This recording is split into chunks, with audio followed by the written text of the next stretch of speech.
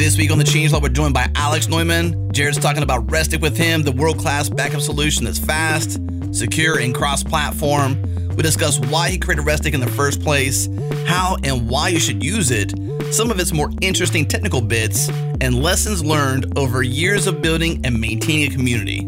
Huge thanks to our partners Linode, Fastly, and LaunchDarkly. We love Linode because they keep it fast and simple. Check them out at linode.com/changelog. Our bandwidth is provided by Fastly. Learn more at fastly.com and get your feature flags powered by LaunchDarkly. Check them out at launchdarkly.com.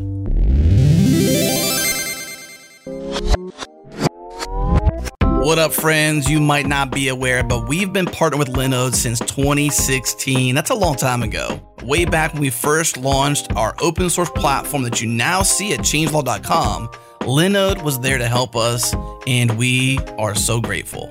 Fast forward several years now, and Linode is still in our corner, behind the scenes helping us to ensure we're running on the very best cloud infrastructure out there. We trust Linode. They keep it fast, and they keep it simple. Check them out at linode.com/changelog.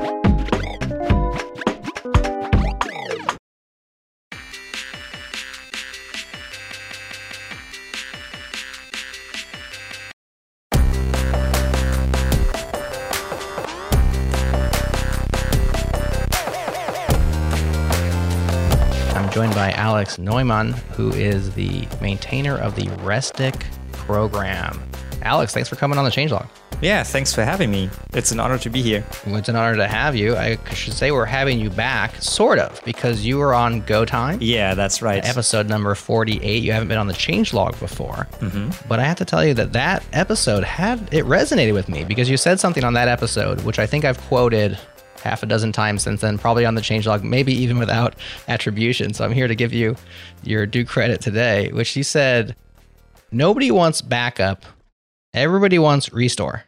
Yeah, that's a great quote. It's not by me. It's by the Admin Zen, which is a collection of sysadmin-related things that you should do. And this resonates with me quite well because, like, really, a backup isn't worth anything if you cannot restore. So you need to, like, practice this a bit and do it regularly to make sure that in the event you need something that you can really restore it. Not only that, but backups are kind of a pain in the butt, right? Oh, yeah. It's kind of like the saying, what's the saying? Code is liability, features are assets, or something like this. It's like what you really, like the code is actually a problem that you're going to have to deal with and maintain and et cetera. The feature is what brings value. And the same thing, like the restore is the value. But the backup itself is kind of a liability at the end of the day, isn't it? Yeah, and you never know if the backup will restore correctly until you like really do it. And most people tend to only do that when they need it, and this might be too late already. So yeah, we're trying to change that with the project. Yeah, so you've been doing this project for a very long time. Like I said, you were on Go Time number 48, and I think they're in the 200s now, or close to it. So that was 2017, years ago, and you were already working on Restic for a while at the time. Yes. So it's been around. Tell us about the genesis of this project and why you decided. You already gave a little bit of the why, but like what was going on when you decided I'm going to solve this problem in the open source world? Initially, I tried to avoid having to solve this problem for myself because I cannot really do everything. So I had a look around, and at the time I was in need of a backup program, like really like a few years before. I started Restic in 2014. And I've been thinking about doing it like since back in 2012 or something like that. Wow. Because at that time, we threw money together with a few friends and bought like a small server and hosted it in a data center to use as a backup box. But the thing was that there were several administrative users on that system. So it was a bunch of friends, but some people I knew better of these friends and some people I don't know that well. So it was always a concern that when I leave my data there, will it be like secure? Because everybody with administrative privileges could obviously be like deleting it. But on the other hand, it was my personal data, like financial statements, whatever. And I was concerned that whenever there's another administrative user that they can like access my files. So I had a look what other backup solutions were around there. And it basically fell into two categories. The one category was like the enterprisey thing which means that there was like a backup daemon and a distributed system of agents, and they are meant to back up like servers. But I would like to just back up my like working directory on my personal mobile machine and so on. And this was like too overblown. And they also tend to like trust the central server with everything, that the data is just collected by the agents and the central server will just collect the data and store it somewhere. But the threat model for these implementations does not include like another administrative user on the central machine that is potentially trying to access data. And on the other end of the spectrum were tools like, I think Opnum was pretty popular at the time, which is a backup program that does everything, that encrypts everything before sending it to some storage location. But it depends on GPG and was really, really slow. So even at the time I had a fast machine, but it was unable to saturate my upstream bandwidth. So the problem with backups is that they need to be, in my opinion, really, really fast and not disturb any operation. Because whenever there's something that makes backups harder or makes it increase the amount of friction that I need to go through in order to do a backup, then I won't do it at some point, and then I will not have the version of the file that I need right now. So the backup process itself, saving data somewhere, needs to be as frictionless as possible. And some of these tools did not satisfy my threat model, and other tools were just like too slow, because Opnum, I think, at the time had a great design, but it's depending on calling like the GPG binary every time a file is to be encrypted, and this was not enough performance for me.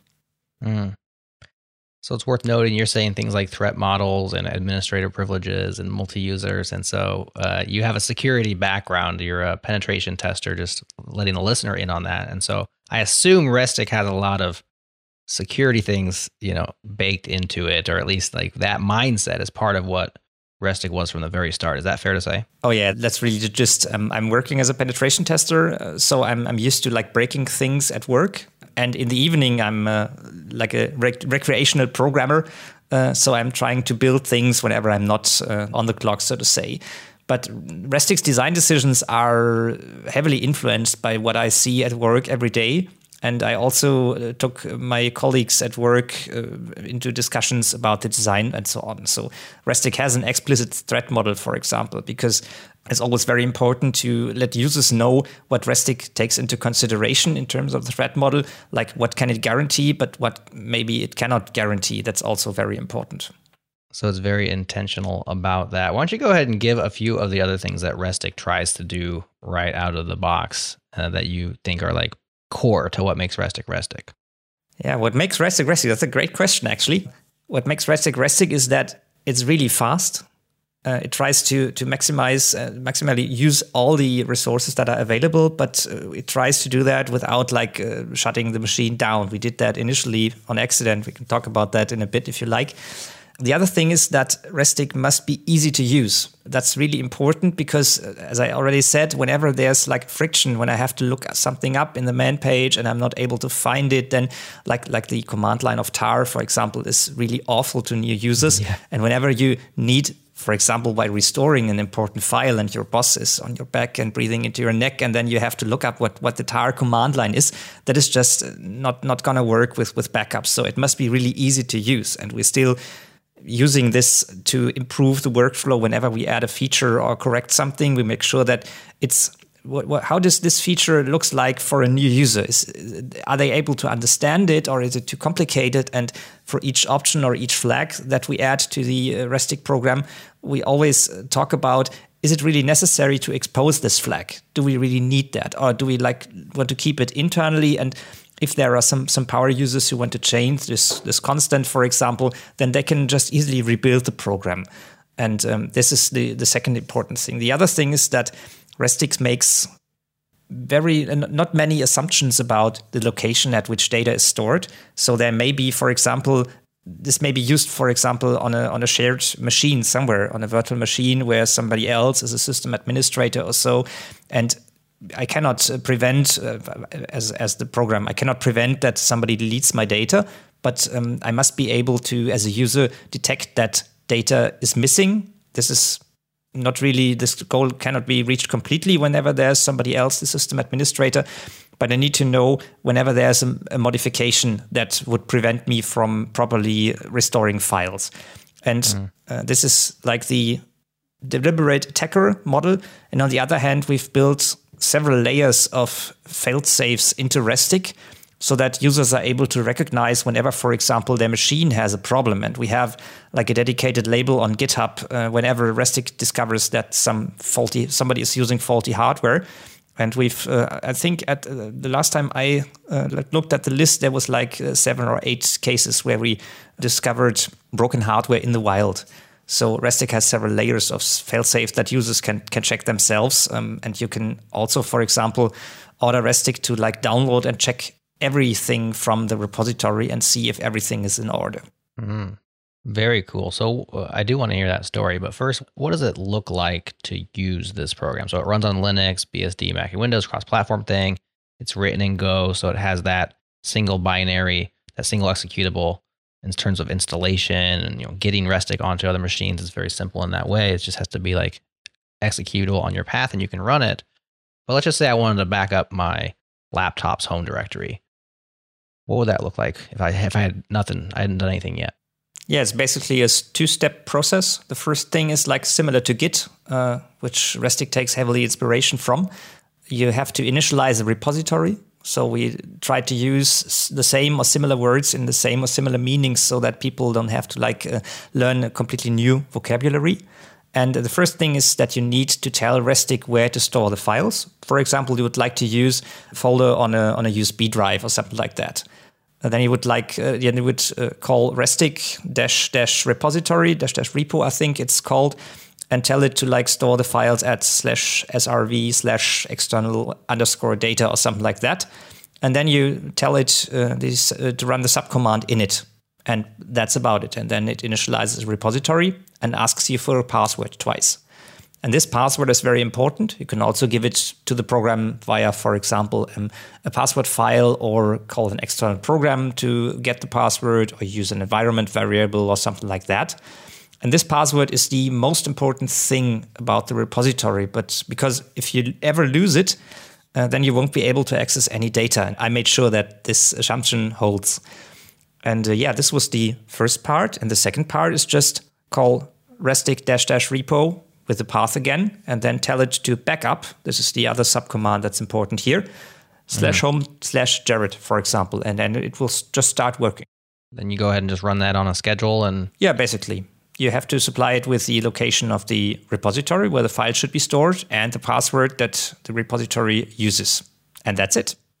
Nice. So what about destinations? Are there lots of different ways? Maybe you can SSH to another machine. Maybe you can connect to a cloud account. I'm sure there's got to be concerns for those kind of things. Like, where can I back up to? Got my NAS on my home network, etc. Yeah, exactly. We have a list of built-in backends that we support. There's the local file system. This is the easiest one. And the other one that I had in mind when I started the project was SFTP, which means that you can use, for example, your local NAS or some virtual machine somewhere in a data center, as long as you're able to SSH into it and run an SFTP server. There's no need for a server-side component or anything like that. So other backup solutions, we can talk about interesting alternatives later maybe. Other backup solutions require to install a server-side component in the roughly correct version to be fast or responsive, and Restic doesn't need that. So we have a list of built-in things. We've talked about the local folder and the SFTP server and I think 4 or 5 different mainline cloud storage backends like Backblaze B2 or Google Cloud Storage, Amazon S3 and Microsoft Azure. These are the built-in ones. And we also support using another popular open source program called rclone, which you can just use as a backend for Restic. It has a special built-in mode to be used as a Restic backend. And then you can basically use any cloud storage service that is supported by this program, even obscure ones like FTP or something like that. So these arcane protocols are still supported via rclone. So that's interesting that you mentioned some of the cloud providers, because when I see things like Restic, and I'm going to just say I've never spoken to a Restic user who hasn't just raved about it. I mean, that's great beloved. to hear. It's beloved by its users. And I always think like, how can we bring this to the 99%? You know, because you have like the 1% of people who understand a terminal and these things, you know, and maybe it's more than 1% of the humanity, but probably not more than 2%. And it's like, this is such a valuable thing, you know, like a reliable, secure, et cetera, well-written, cared about program that's going to back up your files and really do it well. How can we get this to more people? And then I go to thinking, well, most of the people who want that but don't have the skills are using something like a Backblaze or a insert your cloud provider here, but they're paying them to do that. And so I'm curious, when you say you have like a Backblaze interface or a Backblaze adapter, what exactly does that do? And why would I want to plug into a Backblaze? Don't they back up everything for me anyways, like via their built-in tools? Backblaze, the company, has different services as far as I know. And one is the popular backup program. And another one is just a simple like blob storage. And they are using their high availability multi-location storage thing. And you can just use it to store files. And this is what Restic uses. It had nothing to do with the Backblaze backup service. Gotcha. So it's kind of like a power user feature of Backblaze. Yes, something like that. It's like, we just want their cloud storage. I don't want all their other things. Mm-hmm. Cool. And there is even a commercial offering of somebody who's written a very nice local web UI for Restic, which is even compatible, as far as I know, compatible with like end users who are not that technically savvy. And it's called Relica. And it's written by Matt Holt, who's also written the Caddy web server. And they are offering it as a subscription model. And what they also added was distributed backup storage among a group of friends, so that you can join and buy the subscription, I think. And then you can share your files with all of your friends, and you store some files for your friends. So you have a distributed backup in your local cloud of friends, so to say. Right. Which is kind of where you started with this, right? When you were back in 2012, you wanted a server that you and your friends could all share and could back up to there. Exactly. But with the subscription, I don't think you need a server. It'll just distribute the files among your peers. Right. It's like they host it. But they also offer like upload to cloud services and so on. So that's cool. Have you ever considered that for yourself and Restic? I mean, we're going to talk about some of the open source community sustainability, et cetera, which ultimately goes to like, hey, valuable thing. Why can't you extract some value that you're putting all this value into the world? And here we have some other open source people doing that with Restic, which is awesome. Have you considered anything like that for yourself, or you're just happy to hack on it nights and weekend style and keep your day job? What are your thoughts around that? I think it's twofold. The one thing is that as soon as I'm doing Restic as like a full-time job, then it may be not so interesting anymore to work on it because it's a job. And at the moment, I can decide that, okay, in this evening or this week, I don't have any time for Restic, and just let other people, which we have right now, take care of the project. And on the other hand, IT security pays really well. So true. This is, and I really like my day job and the company I'm working for. So this was not an option for me right now. It seems like also I'm not like the entrepreneur kind of person. So I'm more an engineer, I think. Yeah. And I'm happy that there are other services who offer like Restic support and so on. Yeah, that's really cool. I think it's well said. I mean, penetration testing is really kind of like, I've done it some. I used to do it back in college, and right out of college, I did some penetration testing on contract. And it is really kind of like a game. I mean, it can be fun. It also can be a grind, right? Yeah, you have to write a report at the end, right? Yeah, exactly. The report at the end. If you could get someone else to write that for you, then it's just fun. The whole thing is fun. But if you enjoy your day job, and like you said, it's good paying, so you can live a quality life off that salary and keep it fun and free and hobby, you don't risk ruining it by making it your job. So exactly, yeah. I also like explaining things to people, and usually our customers are very interested in what we find. So this is a very satisfying job, at least for me.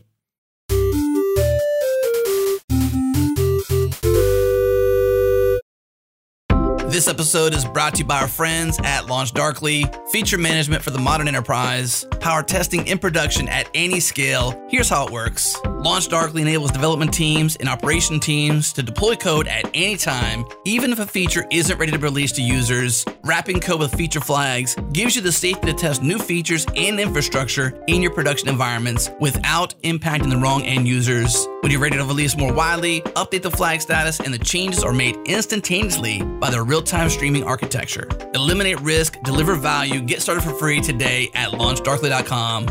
Again, launchdarkly.com.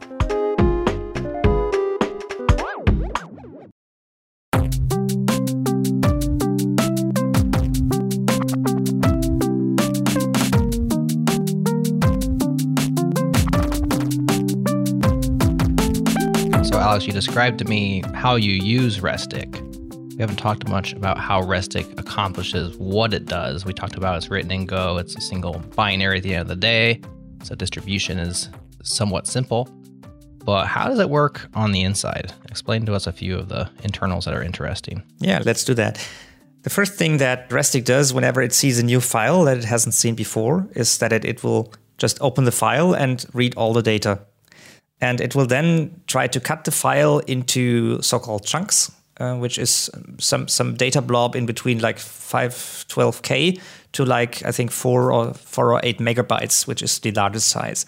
And it'll recognize these chunks and store them separately, independent of the file. So whenever you have a file that is a copy of another file, it will recognize that. And it will also recognize whenever there is like this is a file, a log file, for example, and a day later, it's Restic sees the same file, but there has been like 100 megabyte appended to it.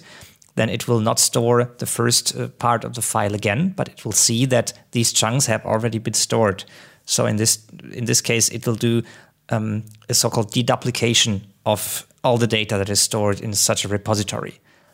So this is really interesting because the algorithm that we're using to cut the parts is able to recognize parts even if the file has been, like some data has been inserted at the beginning of the file, then you will just have changes in the first chunk, but all the others will still properly deduplicate. So this is different from most other backup solutions which work on either complete files or like strict 1 megabyte boundaries of these chunks. And when Restic reads a file, it will see that which chunks are the file consists of, and it will upload only the new chunks that haven't been seen before. So you have like a global deduplication within one repository, which is very space efficient. And basically, if you have a backup which contains not much changed data, then you will only have to store the differences to the previous version. In contrast to the other backup programs that have been out there for a long time, Restic doesn't distinguish between a full backup and an incremental backup. In this case, every backup Restic stores is independent of all the others, so that you can just restore a backup because it just consists of a list of files and a list of chunks that the files consist of. So you need to do an operation called prune, which does a bit of garbage collection. Whenever you remove a snapshot according to a policy, for example, then it needs to look up all the chunks that are still in the repository and remove the ones that aren't used anymore. Interesting. So you get with a Restic repository backup, you have snapshots effectively. Mm-hmm, correct. Each time that Restic is scheduled to run. So if you schedule it once a day, it'll have 31 at the end of January, right? Mm-hmm. Snapshots of what your files look like on disk at the time it ran. Exactly. But it does do incremental insofar as it's saving differences between those snapshots, but you can also, maybe I didn't track. You said it's not incremental, but it sounds like it is. Yeah, maybe explain it again. It sounds like it is because let's say you create a picture at the 1st of January, maybe New Year's Eve celebrations, something like that, and Sure. you store it in a folder that is saved by Restic. So at the 1st of January, Restic will read the files, split it into chunks, and store these like 5 chunks somewhere in the repository. Let's talk about that in a bit. And whenever, on the subsequent days, whenever it sees the file, it will first recognize that it has seen this exact file before. So it will not store it again, but just use the list of blobs the file consists of from the previous backup done at the 1st of January. And whenever you like modify the file, for example, let's say you add like a fancy border around it or something like that and save it again, and it will recognize that the file has been changed and it will read the file again. And a picture is not a good example here because let's say only the beginning of the file and the end of the file have been modified. And in the middle, the 20 megabyte file and the 15 megabyte in the middle are completely unchanged. Right. Then Restic will read the file, see that just the first few chunks at the beginning and the last few chunks at the end have been modified. So it will make a new list of files, a new list of chunks the file consists of, and it will only store the new chunks that haven't been stored before in the repository. And each of these snapshots are completely independent, which means that Restic stores all the metadata information for the file on the 1st of January, which means the file name and the modification timestamp and the list of chunks it consists of. And when you change it on the 5th of January, it will also store this metadata information, which means the file name, the new modification timestamp, and the new list of chunks it consists of. Gotcha. So the Restic repository really stores a few different things. The first is the arbitrary number of chunks, and the other is like metadata information for files and folders. And the third is the snapshot information. When was a snapshot made, and which metadata does it consist of? Yeah. So you kind of have the best of both worlds, because with an incremental backup, generally you have your last full backup, right? And then you have 95 incremental since then, or however many there were. And in order to get to number 94, you have to have the full, and then you have to also be able to run, usually in order, those incrementals to get to the point where it is. But this has the advantages of incremental insofar as you're storing incremental changes, or you're storing just the new chunks or the changed chunks. But the incremental backup itself is not incremental because it has the metadata it needs. That's pretty neat. Now I track you. Yeah, and whenever you need, at least on macOS and Linux and BSD, whenever you need a file but you're not really sure which version of it that you need, then you can just use Restic mount and have a fuse-mounted virtual file system, and you can browse all the snapshots and all the files in there. And you can use your regular shell functions like find and ls and du and so on to get to the file version that you need. And it will only fetch the data from the possibly remote repository that it needs at that time. So it's really fast. It also has a local cache of metadata. But whenever you open a file, it will only pull down and download the chunks that are needed to fulfill the user's request and show it the picture, for example. Gotcha. So the backup repository is very much a Restic thing in terms of you're not mirroring a file system onto a backup. Yeah. In other words, you need Restic to restore. If Restic backs it up, you need Restic to restore. Yes, that's right. Right now, by the way, we've achieved complete version compatibility, even with the first released versions of Restic. So you can still use a very old version of Restic to restore a repository that has been created recently with the recent version and vice versa. And what we also have, and which was really helpful because people started to re-implement the repository algorithms that we use in other programming languages, we have a complete specification written down as a markdown document, which is completely independent of the implementation of Restic itself. This was very handy to have. I've started with Restic and implemented the chunk cutting algorithm and everything. But then I sat down and wrote the first version of the design document, which is, as I said, independent of the implementation. It is really valuable to get back to that and improve the wording and so on, and also show it to other programmers who are interested in understanding the data structures involved. So we can just point to the document and say, okay, this is the set of vocabulary that we use. These are the data structures. And at the end of the day, a Restic repository is just a collection of files and folders. And there are files in there consisting of the data chunks. There are files in there consisting of the metadata chunks. And there are a few other files, for example, for each snapshot, there is a small file that contains the timestamp of the snapshot and the user and which metadata and files and folder structure it references. And you can start from that and look at the implementation and how Restic does things. This was one of the very interesting discoveries when I discussed it initially with my friends and my coworkers, that the most important thing about the Restic project is not the implementation itself, but it is the repository format. Because people, or even users, expect that they can restore their backups even like 10 years or 20 years from now. So the most important thing is not what features does the backup program have, but how good is the specification of the storage format. And there are toy implementations that re-implement all the things needed to access data in a Restic repository from scratch just by using the design document. And this is somehow like I think there is a FreeBSD manual which explains the design of the operating system FreeBSD from the ground up, which is, I haven't read it, but it's on my bucket list to do that. And this is something like that for the repository format.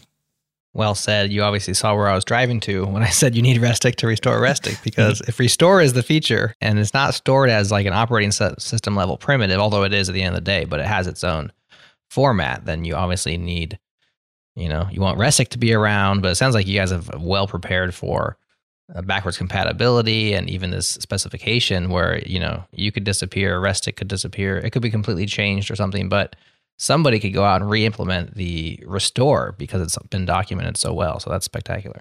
Yeah, this was really important for me because the realization that the storage format is more important than the implementation and also the community. This is something that's it's once you thought about it, it's easy to see in hindsight. But to arrive at this point was I had several discussions with many people before realizing it. And people in we have a forum where people can like ask questions and usage stories about it. And one person there asked about why was Restic written in Go? And I tried to answer that. But the first thing that I made sure to include in this section was like the programming language is nice to have. And I really love the Go ecosystem. But the programming language is not the most important part of the project, and even the implementation isn't. So it's the repository format and the backwards compatibility. What I also made sure that at the beginning I decided, I had the decision between which license should I use for Restic. And I've decided that, at least for all of my code and all code that's contributed to Restic, it's the two-clause BSD license, which is one of the most permissive licenses there is. So it's no GPL or anything like that. So you can even take the code and use it commercially without contributing back. What led you to that decision? At first, when I started with free software in the late 90s, the GPL was really popular. Like if you're using GPL software and you're developing it further, then you have to contribute your changes back, at least once you start publishing your software. But in practice, what I also saw for our customers, for example, it was really hard sometimes to use like GPL software in a commercial context because of the considerations that the legal departments of the companies, for example, have against the GPL. So whenever you have they are not a user of a program, but they are modifying it and using it for internal processes, for example, then it's sometimes hard to get a GPL program or GPL library approved at all. And this is one other thing that can be a source of friction. Whenever you have like a license that you need to get approved before you can use a program, then maybe you you postpone implementing backups until someday you need a restore and you don't have a backup. So this was like, maybe I'm too naive or too idealistic, but I think that the two-clause BSD license is a great choice for like a backup program. What else is cool or unique about Restic? Everything in a Restic repository, besides the really tiny bits of data, is completely encrypted. As I said in the beginning, when you initialize a repository, you have to supply a password, and this password is not optional. You have to supply some kind of password, and it uses strong cryptography and stores everything encrypted. So that's all these data chunks that I talked about earlier and all the metadata, it's all encrypted. There is almost nothing that's not encrypted in a Restic repository. So the security is very important to me personally there. Mm-hmm. So write down that password somewhere, because if you lose it, you lose your backup. Yeah, sometimes we get discussions with people who'd like to use Restic, but don't have the necessity to have strong cryptography encrypt their data. For example, they are storing the repository on an already encrypted drive, and they'd like to spare the CPU cycles to encrypt the data, so that they would like to have an option to turn off the password requirement, for example. But that's really hard to do with the current design. The easiest would be to just use some dummy password.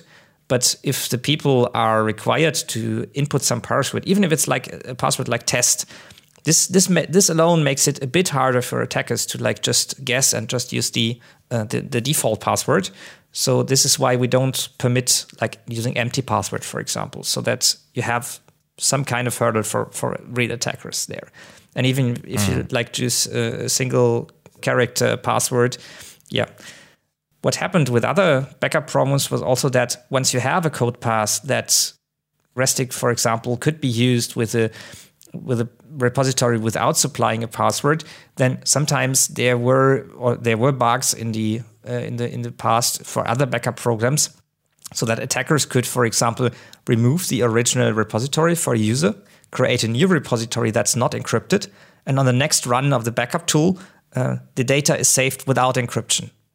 And so this was something that I'd like to prevent with Restic. So there is no code path in Restic which leads to a repository with data that is not encrypted. Yeah. I think that's a good stance to take. I could definitely see where the pushback would come, because it's definitely a convenience versus security trade-off. Well, yes, it is. Some things you might want them to exist in duplicate, but you do not care about them being private or secret, right? And so you want the convenience. Maybe it's, I'm sure you have better reasons than I would have why people might want that, but I can see where that would be something that certain folks would want. That being said, the other advantage of staying strong on that particular feature is, you don't have to bifurcate anything in the code where it's like now, and I'm not sure how it's architected. Maybe this is a simple, place where it's like to encrypt or not to encrypt, and it's just like a toggle. But lots of times those kinds of decisions end up just kind of permeating the code base, where you have to check in a bunch of places what you're going to do or not do. How's Restic designed? Would it be a simple change, or would it be a complex thing to allow for unencrypted backups? It would be a really complex thing. So supplying a default password and just encrypting the data anyway, that would be a rather easy change. But everything in a Restic repository is encrypted, which means that a chunk of data, for example, coming back to the example of your photo that you took at the 1st of January, all the data chunks are encrypted and then signed and then concatenated together as a file of multiple chunks and then uploaded to the repository. And the metadata information for the folder that contains the file, it's a JSON document internally.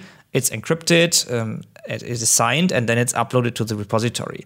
So whenever you have these things, you need to, at every place, you would need to check, is it a repository that should only contain encrypted data, or is it not? So you'd have to insert this check at every place. The other thing is that all the files, or almost all the files in the repository, are named after the SHA-256 hash of the content, so that on a server you can easily check with the SHA-256 sum tool that a file is unmodified, that there is no bit rot, and you can do that from the outside without even having a password for the repository. And some design decisions within Restic, for example, there's also a log file. Whenever you do a backup or you start a backup, then Restic uploads a log file to the repository to tell other clients that might be run concurrently that currently a backup is in progress, so that you don't start removing just uploaded data chunks, for example. And the creation of these log files, for example, require that the file name is always unique, and we guarantee that by taking the encryption properties into account. For example, each encryption generates a new nonce value, which is like a 16-byte random value, which leads to a completely different file name, because the SHA-2 hash of the content is completely different. All these things that you would lose whenever you rip out the encryption. You could say that, okay, let's not encrypt, but let's sign the data, which is not the baddest idea, because you can verify that the data has not been modified, for example, by accident even. But you need to rip out the cryptography and the encryption everywhere, and it's tightly integrated. And I think that's a good idea. That's a feature. In general, the Restic program and the community around it is pretty opinionated. We took that from the Go project, which is also pretty opinionated. We're not trying to cater every use case.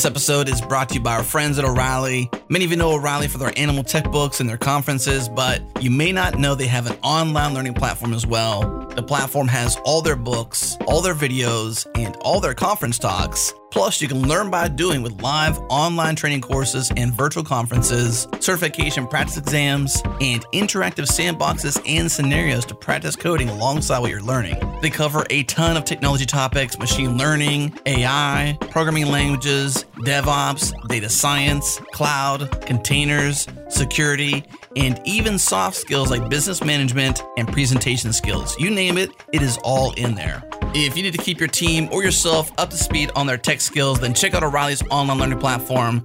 Learn more and keep your team skills sharp at O'Reilly.com/changelog. Again, O'Reilly.com/changelog.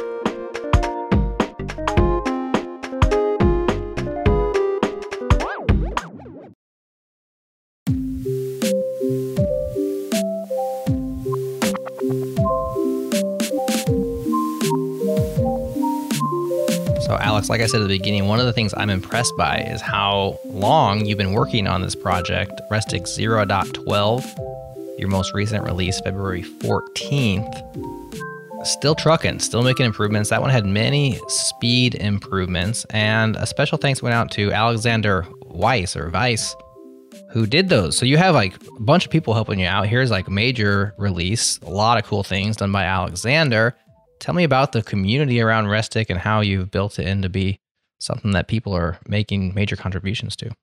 Yeah, that's a very interesting thing. I'd like to thank all the community around Restic, because when I started the project, I was on my own with like two friends helping me out sometime, but I was the main developer, and I still think that most of the code is written by me, but I think at some points there will be the point where I'm in the minority, because somehow the project attracted a few very talented engineers, and we even have people like hanging out in the discourse forum that we installed for Restic and just helping other people. And in the beginning, I made sure to set the right tone. So like I responded in a cheery way, and whenever somebody hit a bug or something like that, then I would say like, "Oh, I'm sorry that you hit the bug. Here's what you can do." And this was really important and set tone for all the other interactions happening in Restic project spaces. I mentioned the discourse forum a few times already, and I think this is an excellent piece of software that helped us very much, because it's almost no work to like moderate it, because there are community moderators. Sometimes even they can like just flag things, and which with a spam, for example, and whenever 3 or more people have flagged it, who spend enough time around in the forum, it will be all automatically hidden from the public and so on. And setting the tone in the beginning really set the tone for the whole project in the GitHub issues and in the forum. And people are so helpful and so positive. It's amazing. And this attracted people who just hang around in the forum and helping people. They don't contribute code, but they don't need to. They are just trying to help other people, and I think that's completely amazing. That blew me away whenever I see that. And we managed somehow, and I'm not sure how, we managed to attract several great engineers. For example, there's Michael, who does a lot of the like bug fixing and triaging things.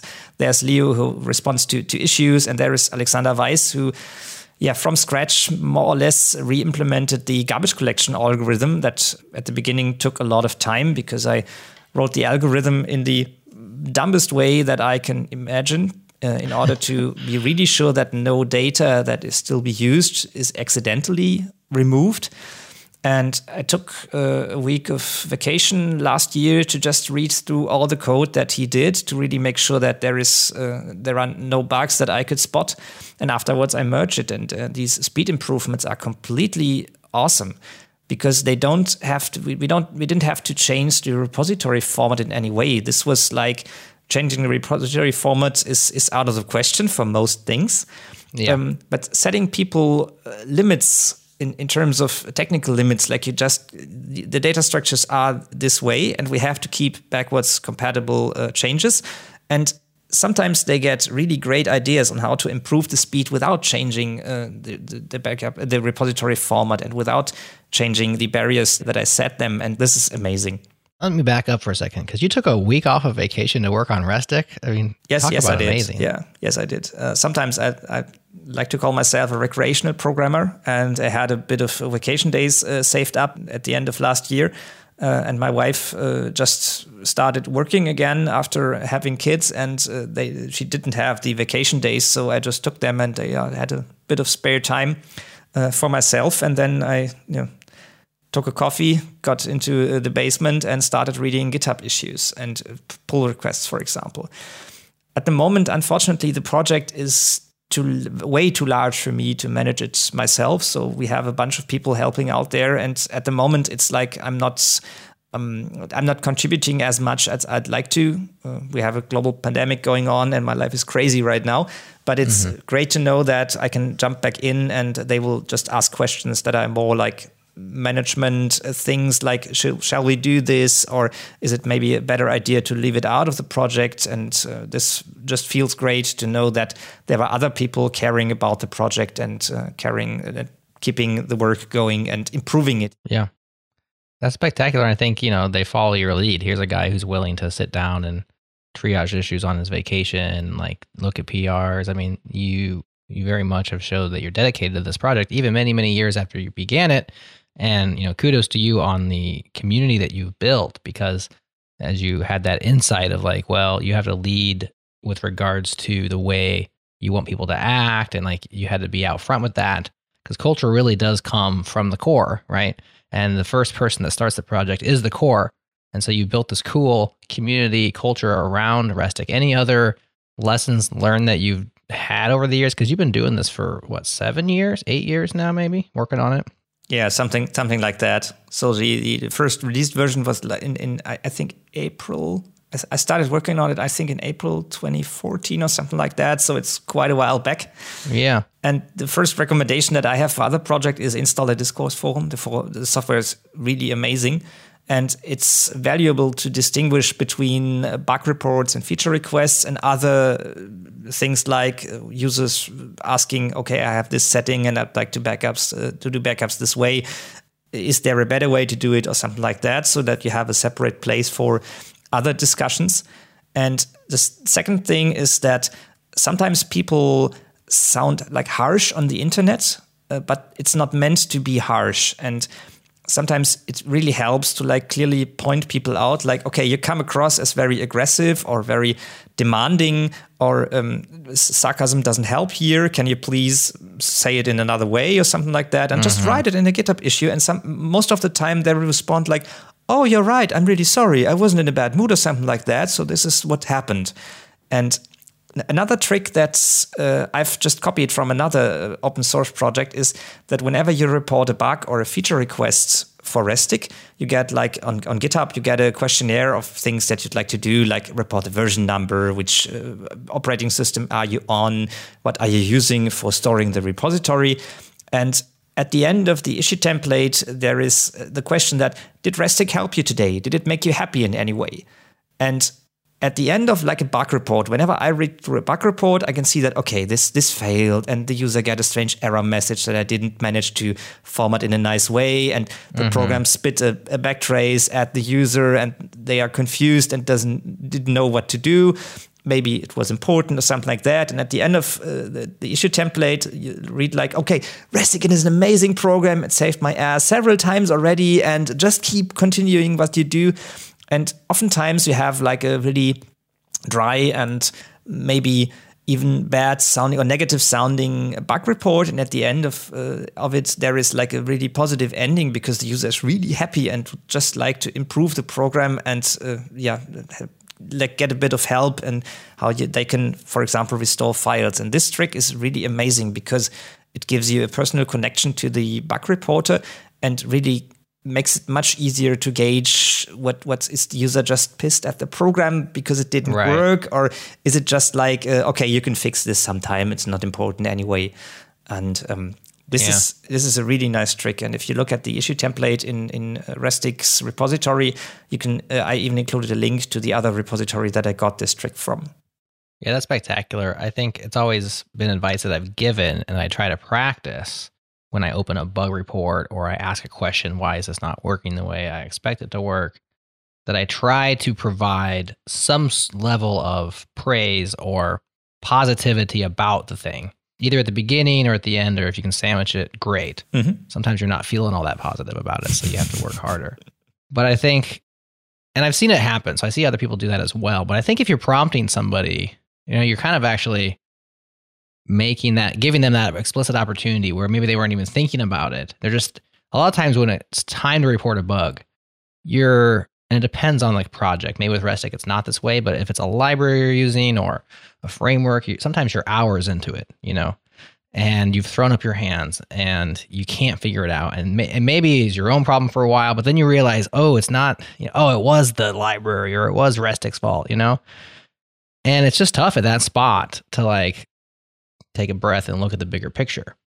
But maybe you've been down that road because you've been using Restic for all these years. It's been backing up everything perfectly. And then like you found this little issue. And that prompts somebody to say, oh no, I love Restic. Like this is like one of my favorite things ever. I'm just really mad at this particular moment, So I think giving those people that prompt to have that opportunity is a great idea. Yeah, it's really motivating to read that because you get all in the issues. Usually for most projects, you got all the negativity, all the bugs or the missing features or whatever. And having every issue report end with some kind of positive note really helps tremendously. Yeah. And I was completely blown away by how people use Restic. For example, the CERN, CERN, the European Atomic Research Institute. I'm not sure what the correct name is. I think it's in French. And they are using Restic. I found that out by somebody who tweeted at me and said like, okay, hey, here's a presentation about Restic at CERN. What are they doing? And then the author chimed in and turns out they're using it for one of their computer pool installations for like 60K users, something like that. And sometime in, I think it was November at 1 year, several years back, somebody opened an issue and said like, okay, yeah, Restic's not working here. And I said like, okay, can you debug this and paste the output? And he said like, okay, I can do that. But in order to download the debug binary, it will take until tomorrow. And I think that, okay, do you have like some kind of problem with the downstream bandwidth? Why are you using a remote repository and so on? And turned out they were on a ship cruising through the Arctic in a scientific expedition, and they were using Restic with Minio to back up all their research data. So like they had only like satellite internet with like 64 kilobits of downstream bandwidth. And Go binaries are great, but they are not that small. So I made sure that to send them a source code patch, and so they could build it locally. And this was just amazing, knowing that my little backup program that I'm doing in my spare time for recreational purposes, like is used by scientific installations and scientific institutions to save really important data. Right.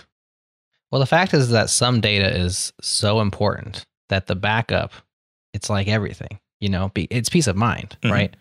Especially when you can restore it. But having that backup is such a peace of mind. That's why I think it's not a surprise that so many people who talk about Restic love it, because it's like, this program has my back. This has my backup, literally. And maybe my job's on the line. Maybe nuclear research is on the line, right? Maybe this science experiment is on, whatever it is. But if it's working the way I expect it to, like I can sleep better at night. And so not much software does that. It gives you peace of mind. And so I think it makes sense to me that this is like a hobby, passion project that you've been able to sustain for so long. No financial, arrangements, a lot of hard work over the years, because like you're really affecting people's lives in a really positive way. And I'm sure when you hear those stories, it has to feel so good. Oh yeah, it does. Unfortunately, sometimes it guilt trips me into spending more time on Restic than I'd like. So I've years ago I've switched off all GitHub email notifications because my inbox on GitHub is completely unusable with a project with 12K stars. And we also have many more pull requests open that I'd like to have, but we don't have the resources or the time to review them all. So sometimes people contribute something and it takes a lot of back and forth, or they even don't get a response for several months. This is an issue with several other open source projects as well. And sometimes it's like in the evening, I have a bit of spare time and I read an issue request for somebody who's lost their like master thesis and their repository is broken because the RAM was bad or something like that. And at some point, I spend half of my night writing a patch for it so that they can at least restore part of it. And they were really grateful, and it felt amazing to like help them, but I cannot do that every week. That's out of the question. So I turned off all notifications and I only look at Restic whenever I have a dedicated hour or two to look at it. And at the last 2 or 3 months, I haven't really been able to do that regularly, but I'd like to do that. But at the moment we have winter in Germany, and so it's long nights and it's very dark, and so I just usually go to bed early and leave the GitHub notifications when I have the time for them. Yeah. Do you have an exit strategy? Is there a future for Restic beyond Alex, or no? Are you eternally linked? That's a great question. At the beginning, I made sure to not link the project to my person so much. So I created a GitHub organization for it, which is independent of my personal account. And I also made sure that other people have administrative access. So I have two of my best friends have administrative access to the organization in case I'm not available anymore. And there are, I think, around 10 or 12 people having write access to the most important repositories, for example, Restic itself. So whenever there's somebody who submits a pull request and one of the other people who have write access approves the pull request, then it can be merged even without my intervention. And I made some notes. There's a governance.md markdown file in the Restic repository to tell people how the project is structured. So at the moment, I'm the benevolent dictator for life, but that doesn't need to be that for forever. So I can see that the Restic project is taken over by somebody else at some point in time. So it works really well at the moment with me having being in the loop for like big decisions. And for the day-to-day bug triaging, many other people invest their resources. And this is, at the moment, it works really well. But I can think of situations where I will like step back whenever there's the need for it and appoint somebody else as the new benevolent dictator for life. There you go. So let's talk about the future a little bit. Restic is at 0.12, as I mentioned. That's 7 or 8 years in the making to get there. Is there a 1.0 ever going to be a thing? And it looks like it's maybe December. So you're hesitant for 1.0, I suppose, because it's such a big thing to commit to. But just curious, like, what does 1.0 look like? Or what is the next release of Restic? What's going on down the road? Initially, I started with the 0.something releases to be able to at some point say like, okay, at this point we break the repository format and add something or change something that's not backwards compatible. But this hasn't happened the last couple of years. So the most important thing that I think in terms of the backwards compatibility for the repository would be to add compression. Restic does not support compression yet because the data would need to be compressed before it is encrypted by Restic. So you need to have something built into Restic. I can see that I can see a way in how to add compression to a repository, but this would break compatibility with prior versions of Restic who don't know about compression. So this would be something. Once we add that, I can think that it would warrant a release a 1.0 or something like that. So say like, okay, before we had everything was compatible and you can even use the newer version of Restic to restore from old repositories.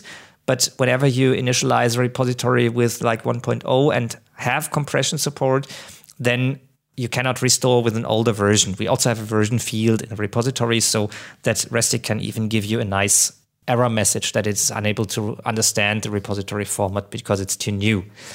So this would, I think, warrant a 1.0.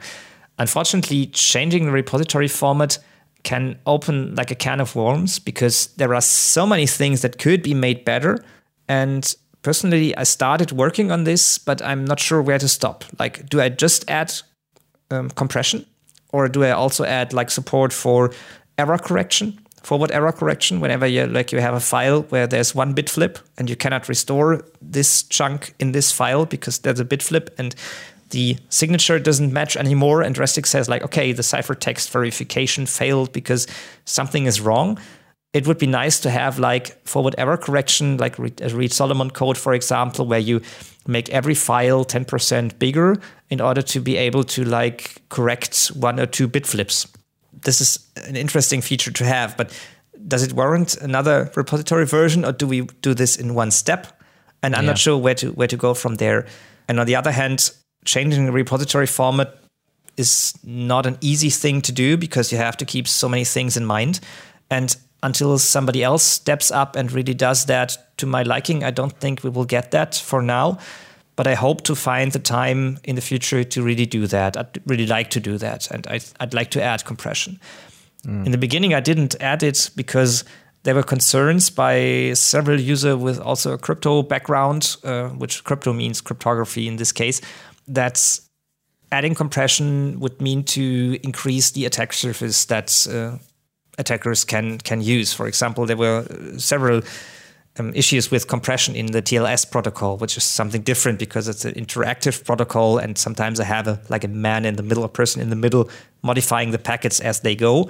This would be a bit different with a repository, but there's also like, I can access a repository, the attacker changes something, next day I access it again. So you have some kind of back and forth. And the other thing was that at the time I designed the repository format, there was no like great compression algorithm already baked into the Go standard library or available as an external library. But this has changed because there is a person called Klaus Post. He's working in Copenhagen, and he does all kinds of completely crazy stuff with compression. And he's also a Restic user, by the way. And there is like this issue 21, which is infamous, and I've locked it for now because there is so much discussion about, shall we add compression to Restic? Because this answer is obviously yes, but people tend to get distracted by discussing the merits of different compression algorithms over this is the classic bike shedding problem.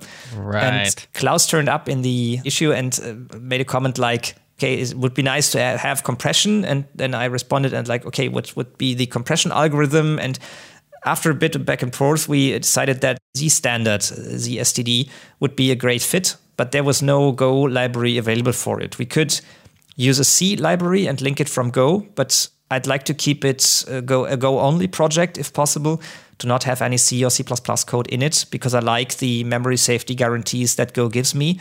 But unfortunately, that would all be void as soon as you link any C code into it. And then Klaus started writing a compression library in Go and implemented the Z standard for Go. And it's almost as performant as the C version, as the last time I looked. And sometimes he is on Twitter and tweeted like, okay, I had an evening of free time and then I made the compression algorithm 10% faster. And he keeps doing that month after month after month. That's completely amazing. So this would be my obvious choice for a compression algorithm. I will link up famous issue number 21, 167 comments by the time that it's really you long. Locked it. So if you want a long read and probably some fun back and forth and some real bike shedding action, you can find that in the show notes. That's funny. The problem with compression algorithms is that there are so many of them. And if we were to add compression to Restic, there will be like 3 settings. The default one would be auto, which would leave Restic to decide if some chunk of data should be compressed or not. And the other things were completely off. Like I would get the speed as fast as possible and optimize for minimum size. So whenever like I have a small upstream bandwidth of just 1 megabit or something like that, I can make the most use of it. So this was everything. And I would like to avoid having the user being able to choose the compression algorithm as a user. Other backup programs do that, but for Restic, we are opinionated and say like, okay, we will make the decisions for the users, which means we don't cater to any use case, but that's fine for us. Very cool. Alex, anything else, any ground we have not covered or anything on your notes that you want to make sure, this has to be in the conversation that we haven't quite gotten to? I don't think so. I think we did not cover all the different commands that are available for Restic, but give it a try, kick the wheels, and let us know how it goes. And sometimes just come by, hang out in the forum, and just tell us what you like, what you don't like. That's perfectly fine. Excellent. Well, listener, know that all the links to all the things are in the show notes. You can go back and listen to Alex on Go Time number 48. We've got Restic in there, Relica. We've got the GitHub issue number 21. You can check out that issue template, all the things. So definitely follow up and check out Restic. It's got your back. Alex, thanks so much for coming back on the show and talking to us about backup. Thanks for all the work you put in over the years. I mean, taking vacation to work on an open source backup program is so epic. I just appreciate your dedication to the program and all the value provided for backing up people's files all these years. Pretty awesome. Yeah, thank you. You're welcome. And thanks for having me. That's it for this episode of the Changelog. Thanks for tuning in. If you aren't subscribed yet to our weekly newsletter, you are missing out on what's moving and shaking in software and why it's important. It's 100% free. Fight your FOMO at changelog.com/weekly. Huge thanks to our partners, Linode, Fastly, and Launch Darkly. When we need music, we summon the Beat Freak Breakmaster Cylinder. Huge thanks to Breakmaster for all their awesome work. And last but not least, subscribe to our master feed at changelog.com/master and get all our podcasts in a single feed. That's it for this week. We'll see you next week.